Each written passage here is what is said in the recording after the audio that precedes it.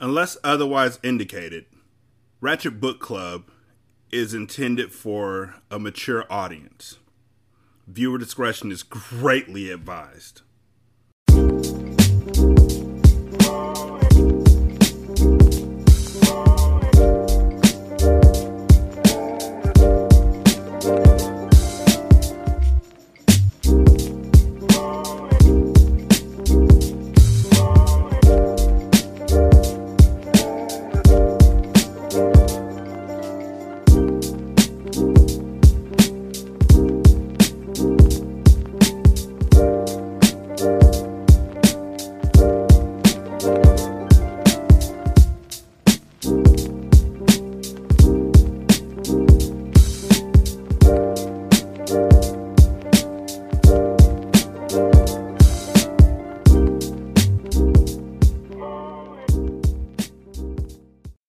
Welcome to Ratchet Book Club, where we read hood classics and good classics.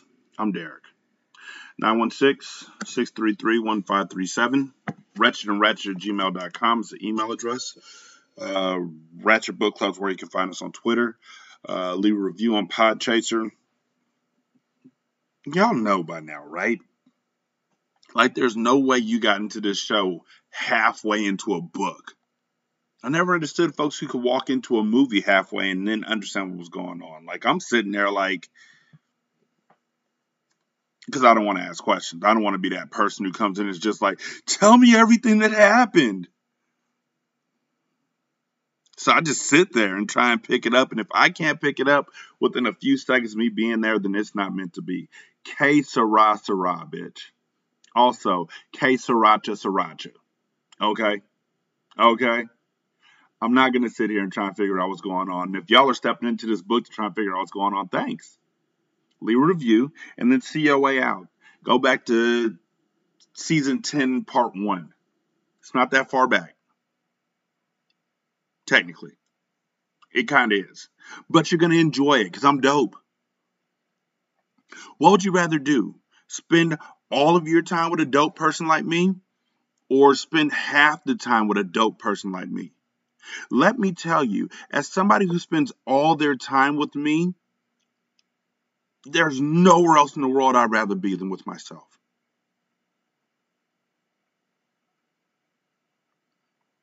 I don't mean that sexually, but I could. And you know, it's a good sleep aid. And it's good for activities. You know, not party favors, but like just boredom. Sitting, watching something on TV that you've seen already, you know, go to sleep. Oh, God. So, as you can probably figure out, we are still reading The Cartel. How you would have figured that out from what I said, I have no idea, but you did, and I appreciate it. Yeah. So, shit got real quick, got real many real quick in that last episode, didn't it? Like, Essie just popped up out of nowhere. Like, I'm willing to kill my own grandson because he killed my other grandson. And I'm going to tell their mom about it because what the fuck she going to do? And all she could do is say, Dad, please don't. That is like the funniest shit to me. Yo, this your dad. Going to kill your youngest son. Yeah, the only one you got left. Dad, please don't. Click. Hello? Hello? Hello? Chapter 15. This ain't Flint Town, baby. Money flows like water in Miami, and I got a crazy connect. I'm getting the bird straight off the boat. Carter Jones. Taryn looked directly into Mecca's eyes. A part of her was relieved that he was safe and sound, but another part of her ached at the fact that he could possibly be responsible for Money's demise. She could never imagine him committing such an act of sin. Certainly the hands that had shed her son's blood were not those of his brother. It couldn't be. Mecca, I need to ask you a question.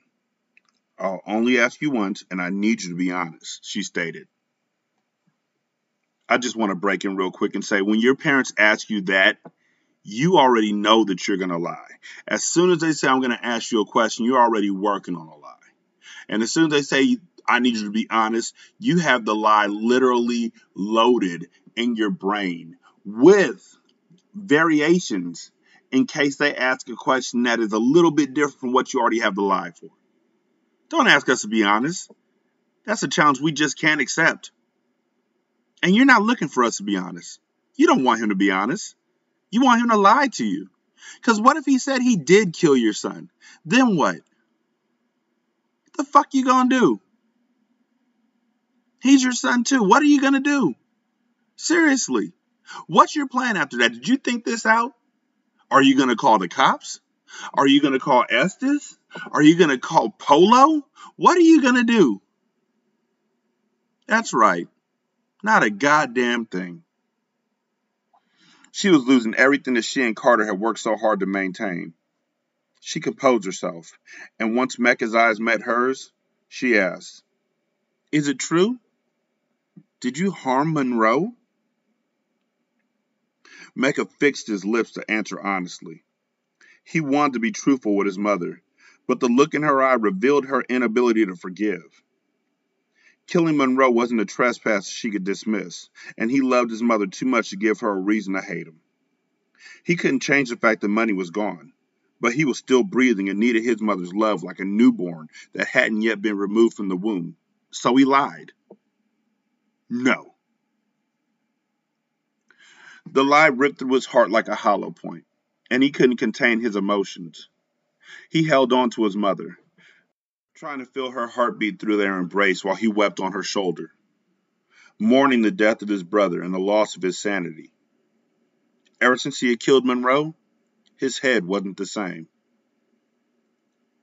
"Everything's going to be all right, son. I love you. No matter what your grandfather says, I know in my heart that you would never do what you've been accused of. Monroe was your other half, and you're too selfish to hurt a part of yourself." Ooh, shade, nigga. Ooh. I'm doing the bankhead bounce. No, I'm raising the roof. That's what that one was. Y'all young kids don't know nothing about that. You're too selfish to kill yourself. Ah, she got him. Taryn held Mecca's face in both hands. The sight of him so weak and exposed reminded her of his childhood years, and she wished that she could turn back the hands of time. She wanted to go back to the days when her husband was their protector, but those days were lost, and now it was up to her to salvage what was left of her family. Mecca had tears in his eyes as he sniffed loudly. He knew that his mother was unaware that he was responsible for Monroe's murder, and the secret was eating out his insides. "Now you are the only son I have left. Walk through those doors and man the fuck up, you hear me?" Mecca knew that she was serious because swearing was something that his mother rarely did. He nodded his head in understanding. "Your father isn't here, Mecca. My baby money is gone. I'm not losing you too." He hugged his mother tightly, and Bree stepped up and wrapped her arms around him as well. "Mecca, I love you," Breeze whispered as they all embraced tenderly. "I love you too, B," he answered, holding on to her as if it was the last time he'd see her. He looked up at Carter, who stood next to his Uncle Polo, both hands tucked away in his Cavalli slacks.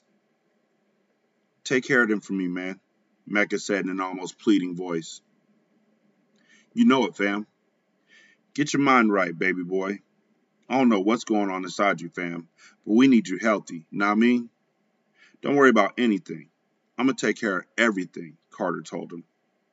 Mecca embraced Carter briefly and gave his Uncle Polo a nod before he turned around and walked through the double-glass doors and into the therapeutic mental institution. Breeze fell into Carter's arms as soon as Mecca disappeared from sight, and her tears flowed freely from her golden face. "I don't want to lose you, Carter. Everybody's leaving me. All of my brothers are gone except you," she whispered in a broken voice. Polo and Terrence stood silently as they watched the youngest member of the Diamond family break down. They knew it had been a long time coming. Breeze was by far the most vulnerable member of their dynasty, and with nothing but misery around her, they were all waiting for her to crack. Shh, Carter whispered. That's not happening, Breeze. I'm not going anywhere, and neither's Mecca.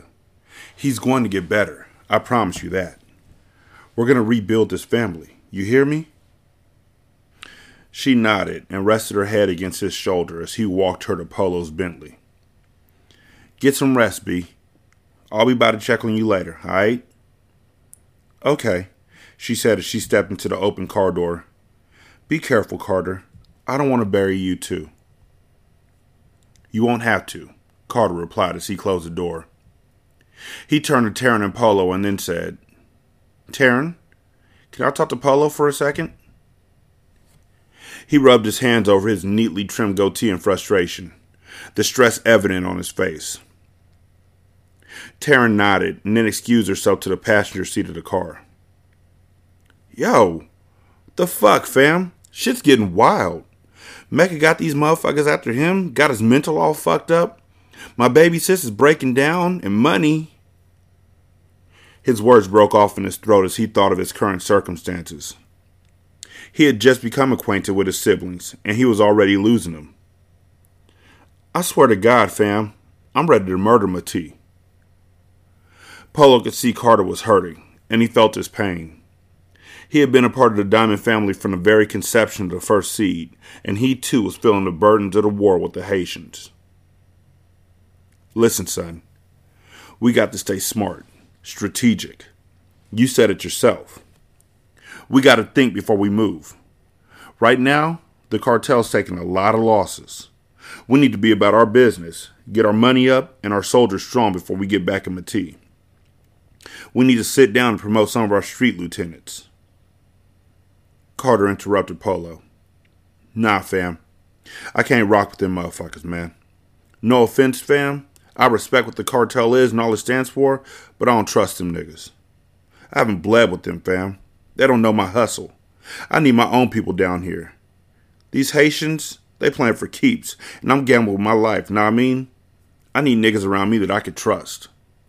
It's throwing me off because they keep spelling Haitians like you'll spell plantain. So it's like Hatain. I don't know, it's a small thing, but when your eye catches it, your eye kind of sticks to it for a second. Polo nodded. All right, put your peoples on the first flight out, and let's get this money so we can dead this beef and get back on track. Polo walked towards his car and got in, leaving Carter standing on the curb alone. Flipping up his cell phone, Carter called his right-hand man. Yo, Ace, what's good, baby? It's about that time. I need you, fam. That was all that needed to be said. Ace knew what time it was. He agreed to gather Zaire and be on the next flight out to chop it up with his best friend. The next night, Carter waited patiently as he watched Ace and Zaire emerge through the airport doors. A sense of relief instantly washed over him when he saw the faces of his two most trusted associates. With his own squad in town, he could lay niggas down with no reservations because he had his right and left hand beside him. He greeted Ace first, slapping hands with the one person he had come up with in the game. They were thick as thieves and had taken over their hometown of Flint with relative ease. They were seasoned and thorough. They had been putting work in together for years, and he knew that the transition to Miami would be a smooth one. You good, fam? You had me worried on the phone. You ain't sound right, Ace commented as they embraced. Carter nodded his head and greeted his protege. Little Zaire, what's good, baby? I'm glad you came down, fam. My nigga call, I come running, fam. That's how we do, know what I mean? Besides, it's warmer than a motherfucker down here. Do your boy some good getting away from that Arctic shit up north. Carter walked towards his range, and they all packed their bags inside before pulling away from the curb, Jay-Z's American Gangster immediately filling the leather interior. Out of habit, Ace punched in the code to Carter's hidden compartment, revealing 3 chrome pistols. He removed 2, tossing one in the backseat to Zaire. Carter, Ace, and Zaire were the last of a dying breed and would never be caught without their heaters. Zaire and Ace had the exact hidden compartments in their own whips. The compartments always held 3 guns, one for each of them in case of emergencies. So what's so important that we had to come all the way down here? Ace said, admiring the change of scenery that Miami offered. The palm trees and busy streets seemed worlds away from the dilapidated houses and potholes of his hometown. It's nice down here, fam, he commented as he waited for Carter to reply. It's the same game with a different face, fam. Don't let this glamour shit fool you. I'm gonna be real honest about the shit that's going on here. My father. Your father? Ace asked in astonishment, knowing that his best friend had never known his dad. Yeah, that's how this all started. My father was a leader of a criminal enterprise called the Cartel. Basically, they run all this shit down here. Drugs, real estate, politics, anything that happens here, the cartel makes happen, or is a part of in some way. Yo, so these cartel motherfuckers on some real organized crime type shit, huh? Zaire asked. Yeah, and business was good, up until my father was murdered by Mati. Mati runs Little Haiti, and this nigga ain't holding no punches. Since killing my father, he's murdered one of my little brothers and sparked a war that's fucking with my money. Your money? Ace asked. You a part of this cartel shit?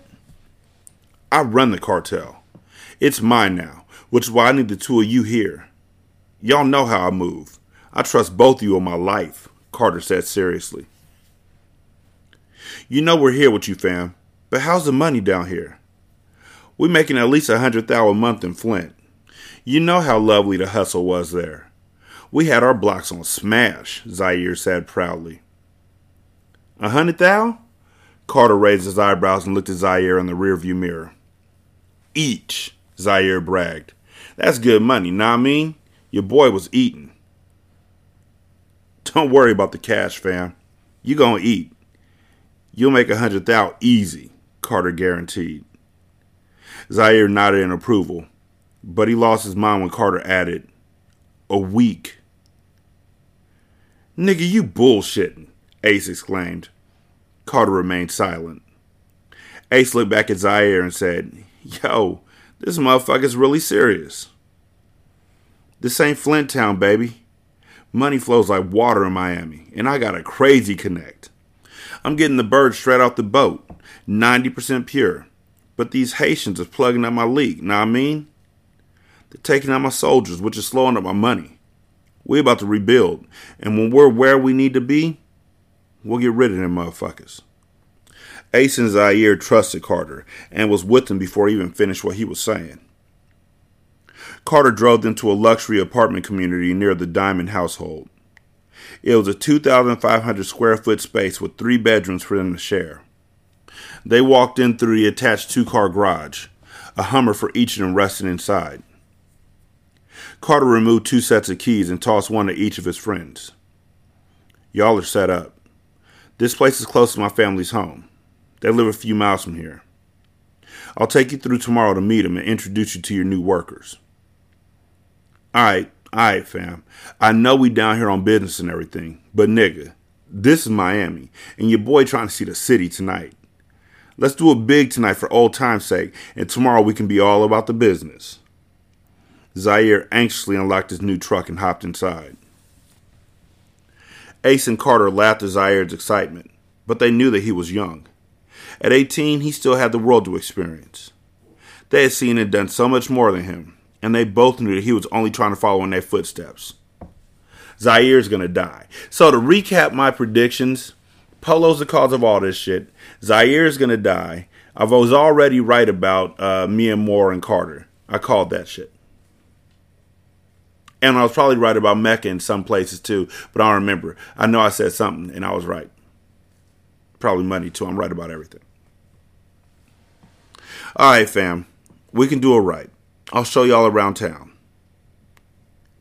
Mia Moore pulled out her cell phone in the middle of the crowded club to see if Carter had called.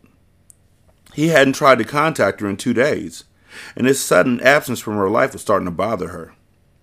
She usually spoke with him at least twice a day, and he always made it a point to come and check for her.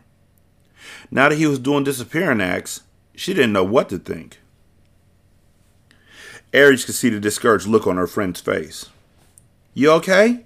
She shouted over the loud music. Mia Moore looked up and realized that her two friends were staring at her. So she put her emotions at bay and replied, "Yeah, I'm good. I was just wondering what time it was." "Why hasn't he called you?" Robin asked, not buying Mia Moore's lie. "He's going through a lot right now. His brother just died, and his family's having..." "Do you hear yourself right now?" Robin said to her. "Mia Moore, he is a mark. The cartel is our mark. He runs the cartel now. They killed Anissa." With each day that passed, it was becoming more difficult for Mia Moore to keep up the charade. Yes, it was true that she harbored ill feelings towards the cartel and wanted to murder Mecca. But it was also true that she was falling in love with Carter. She knew it, and in a way, she hated herself for it. She felt like a traitor. She wanted to be wifey, wanted to be a part of Carter's life, but she knew that what she was building with him would eventually be torn down by a plot that she herself had devised. When the time came, she was going to kill him. She didn't have a choice. "Mia Moore, you have to get he to break the truce with Mati. That is the only way we can get the bounty on the cartel. Push him, Mia. Make he react," Ares urged. Mia Moore nodded. "Are you sure you can handle this?" Ares asked.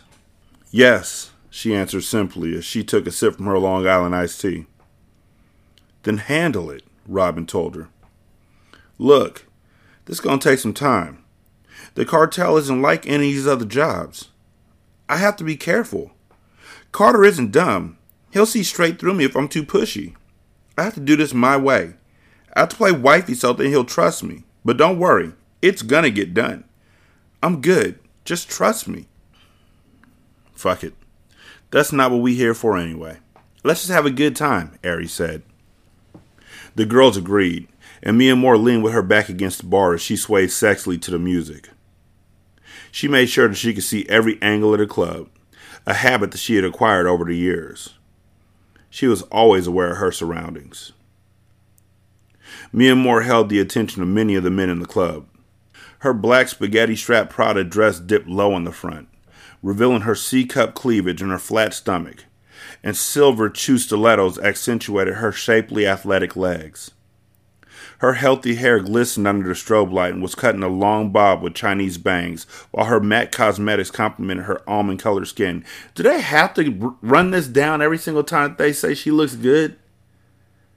Like every single time. They run down the matte cosmetics, the almond-colored skin, her flat stomach. I'm shocked I didn't say anything about her wide hips.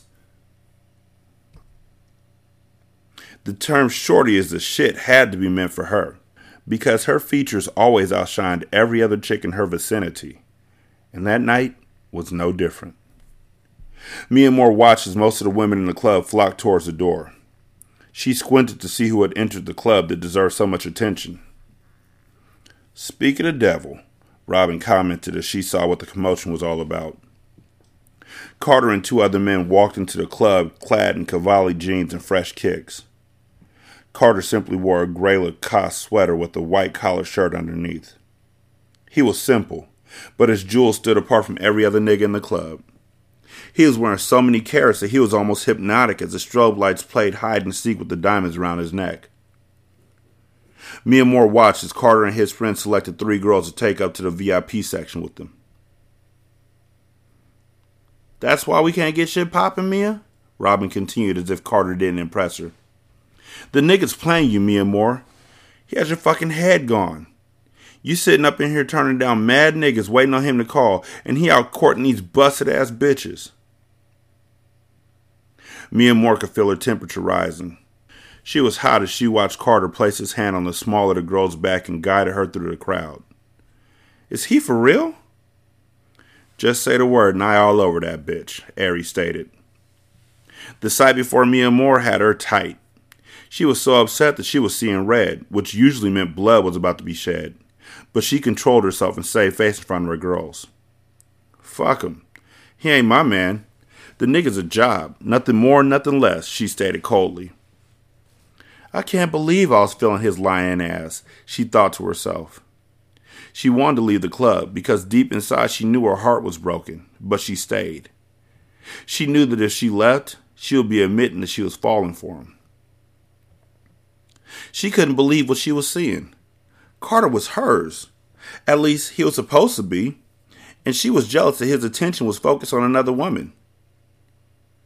Carter was popping bottle after bottle of champagne and had his arm draped around the young woman as if he were proud to have her on his hip. This is bullshit, she thought silently as she inventoried her competition. The girl with Carter was pretty in the face, but her twice-borrowed dress and Claire's jewels were a disgrace. This shit is unfucking believable, she thought. Her girls looked on in shock. They could tell that Mia Moore was beyond upset. Carter was having a good time. His head had been fucked up since arriving in Miami, and it felt good to have his niggas by his side again. For a long time, Ace and Zaire had been the only brothers he'd known, and he trusted them wholeheartedly. His love for them ran deep, and they shared an unbreakable bond. He looked around at the random chicks as Zaire had picked out the crowd, and had to admit he hadn't been so carefree in a long time. Carter was what some women would call arrogant. He was very selective when it came with who he shared his time with, and it was very rare that he dealt with a lot of women at one time. It was even rarer to see him in a nightclub, but Zaire and Ace had talked him into it, so he decided to let loose. He told himself that he deserved to relax after all he had been through in the last couple months. Carter noticed their drinks were getting low, so he leaned over and whispered for Zaire to go to the bar to get some more Moet. Zaire arose and made his way over to the bar. Like he ain't 18. How the fuck is he ordering this shit? The nigga's 18. How did he get in the club? Anybody? Bueller? How the fuck this little nigga get in the club? He's 18. He slid into the empty space next to Robin and placed his order. Robin automatically clocked his pockets when he pulled out a wad of cash. She had to admit, she was impressed because he was working with all big faces. I should rob his young ass, she thought playfully to herself. Zaire noticed her watching and smiled as he licked his full lips. God damn it. Hey, Ma, why don't you and your girls come and join me in VIP, he stated. His boyish charm was cute, and Robin could tell that he was young from his approach. What's your name? She asked. Zaire, he replied. When the bartender brought his drinks, he grabbed the 3 bottles. You coming? Or are you going to hug the bar and wait for one of those broke-ass niggas to come over and waste your time? Robin leaned over and whispered in Mia Moore's ear. You want to go? Mia Moore shrugged nonchalantly. It's whatever. We don't have to stay. Just let that nigga see that you see him. Maybe his guilt will get shit moving a little faster. Robin turned to Zaire and said, lead the way. Mia Moore took a deep breath and followed behind her girls as they approached Carter's table. Her stomach was in knots as she continued to watch him closely. It seemed like the closer she got to him, the more her eyes began to fail her. Tears built up, and she was forced to blink them away before they could fall. Yo, my friend and her girls are going to join us, Zaire stated as he set the bottles of Moet down on the table. The girl had Carter's face turned towards hers, and she had his full attention as she whispered something in his ear, so he didn't even notice Mia Moore. Yo, I didn't get y'all's names, Zaire stated. I'm Robin. Aries. Mia Moore. As soon as her voice blessed Carter's ears, he turned his face and looked up at her in surprise. He could tell from the hurtful expression on her face that she had been there for a while, and he instantly knew that he had fucked up. He withdrew his arm from around the groupie and stood up. No, please don't let us break up y'all little thing, Robin protested sarcastically to Carter. Carter tried to make eye contact with Mia Moore, but she refused to look at him. She just shook her head in disgust before beginning to walk away. Robin turned to Zaire. Thanks for inviting us over, but it looks like you have enough company as it is. It's a shame, too, 'cause you have potential, youngin', she said sweetly as she lightly kissed his cheek, and they walked away from the table. Carter excused himself and followed behind Mia Moore. Grabbing her arm gently, He stopped her from leaving as he tried to explain. Mia Moore, it's not what it looks like, he began. Mia Moore snatched her arm from his grasp and shook her head in disbelief. She was pissed and hurt. She hated herself for caring so much when the man before her was simply supposed to be a means to an end. What is it about him? She asked herself silently. Come on, Ma, say something. Mia Moore wanted to forget what she had just witnessed. A part of her wanted to leave the club with him, but she had never been a silly broad who believed lame excuses, and she wasn't about to become one that night. I know what the fuck I saw. He was all in the bitch face a minute ago. If I hadn't walked up, he would probably be taking the bitch home tonight. Fuck him. You know what, Carter? It doesn't even matter. Now I know who you really are. You're just like every other nigga. A liar. Her words hit him like darts to the heart. When she turned to walk away, he reached for her hand. Mia Moore. Just then, the girl he had been with in VIP eased up behind him and wrapped her arms around him as she stared Mia Moore down. It was obvious she was trying to make her presence felt and stake her claim. Mia Moore shook her head and backpedaled towards the door. Carter removed the girl's arms from his body. You just made this so much easier for me. He's all yours, she said as she stormed away, her stiletto stabbing the floor to death with each step before she disappeared through the exit of the club. The pain that was etched on her face was the last thing Carter saw before she left. Fuck, he whispered. What's wrong, Daddy? The girl asked. Why the fuck you calling him Daddy when you literally just met him? Like, that's some over-the-top creep shit. Like, girl, my name's Clarence.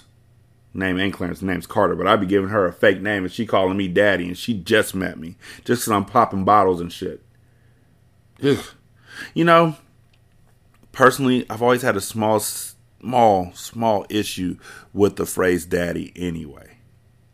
It just sounds so fucking submissive. I don't know. It's a thing for me. I know that there's guys who are like, call me daddy. And I'm just like, no. You know why? That name is literally reserved for my kids. Call me Big Daddy when you back that ass up. Now that's different. Carter looked down at the girl, and all of a sudden she had become a nuisance. Look, Ma, I need some air, he said. I'm not trying to play you or nothing, but ain't shit popping off tonight, alright? Then he walked away, leaving her dumbfounded in the middle of the dance floor. Oh, God. Just like in movies, like in romance, rom-coms and drom-coms, if that's a dramedy comedy. No, a dramedy comedy. A drama romantic movie. A dramatic romance movie. But in rom-coms, I know because I've watched those before. There's always that moment where there's just conflict between the two love interests for no reason whatsoever. It's always forced, and this was forced. The fact that they just both happen to be at the same place at the same time, again, it feels like we're going in circles as far as their relationship. They argue, they fall apart, they find each other because they just happen to be in the same place again. They make up with sex. I mean, honestly though, he never actually said he loved her. And 2008 was a year where every nigga was trying to be a player, so I wouldn't be surprised if that's what I never said that this is a real thing if he says that somewhere down the line. But at this point in time, this shit's kind of circular. But now it should be leading to the actual fight between three girls and a whole fucking cartel. That should be interesting. 916-633-1537. RatchetandRatchet@gmail.com. Ratchet Book Club on Twitter. Leave a review on Podchaser or Apple Podcasts. And then let me know where you left it at. Thank y'all so much for listening. I greatly do appreciate it. Y'all be good. I'm going to holler at you later. Peace.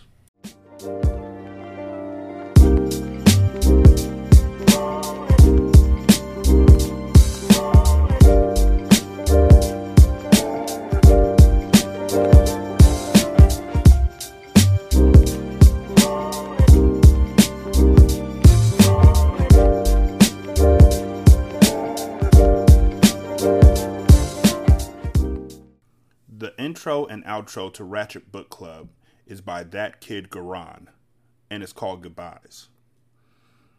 You can email him at tkgbeats94@gmail.com for more information on how to lease this beat.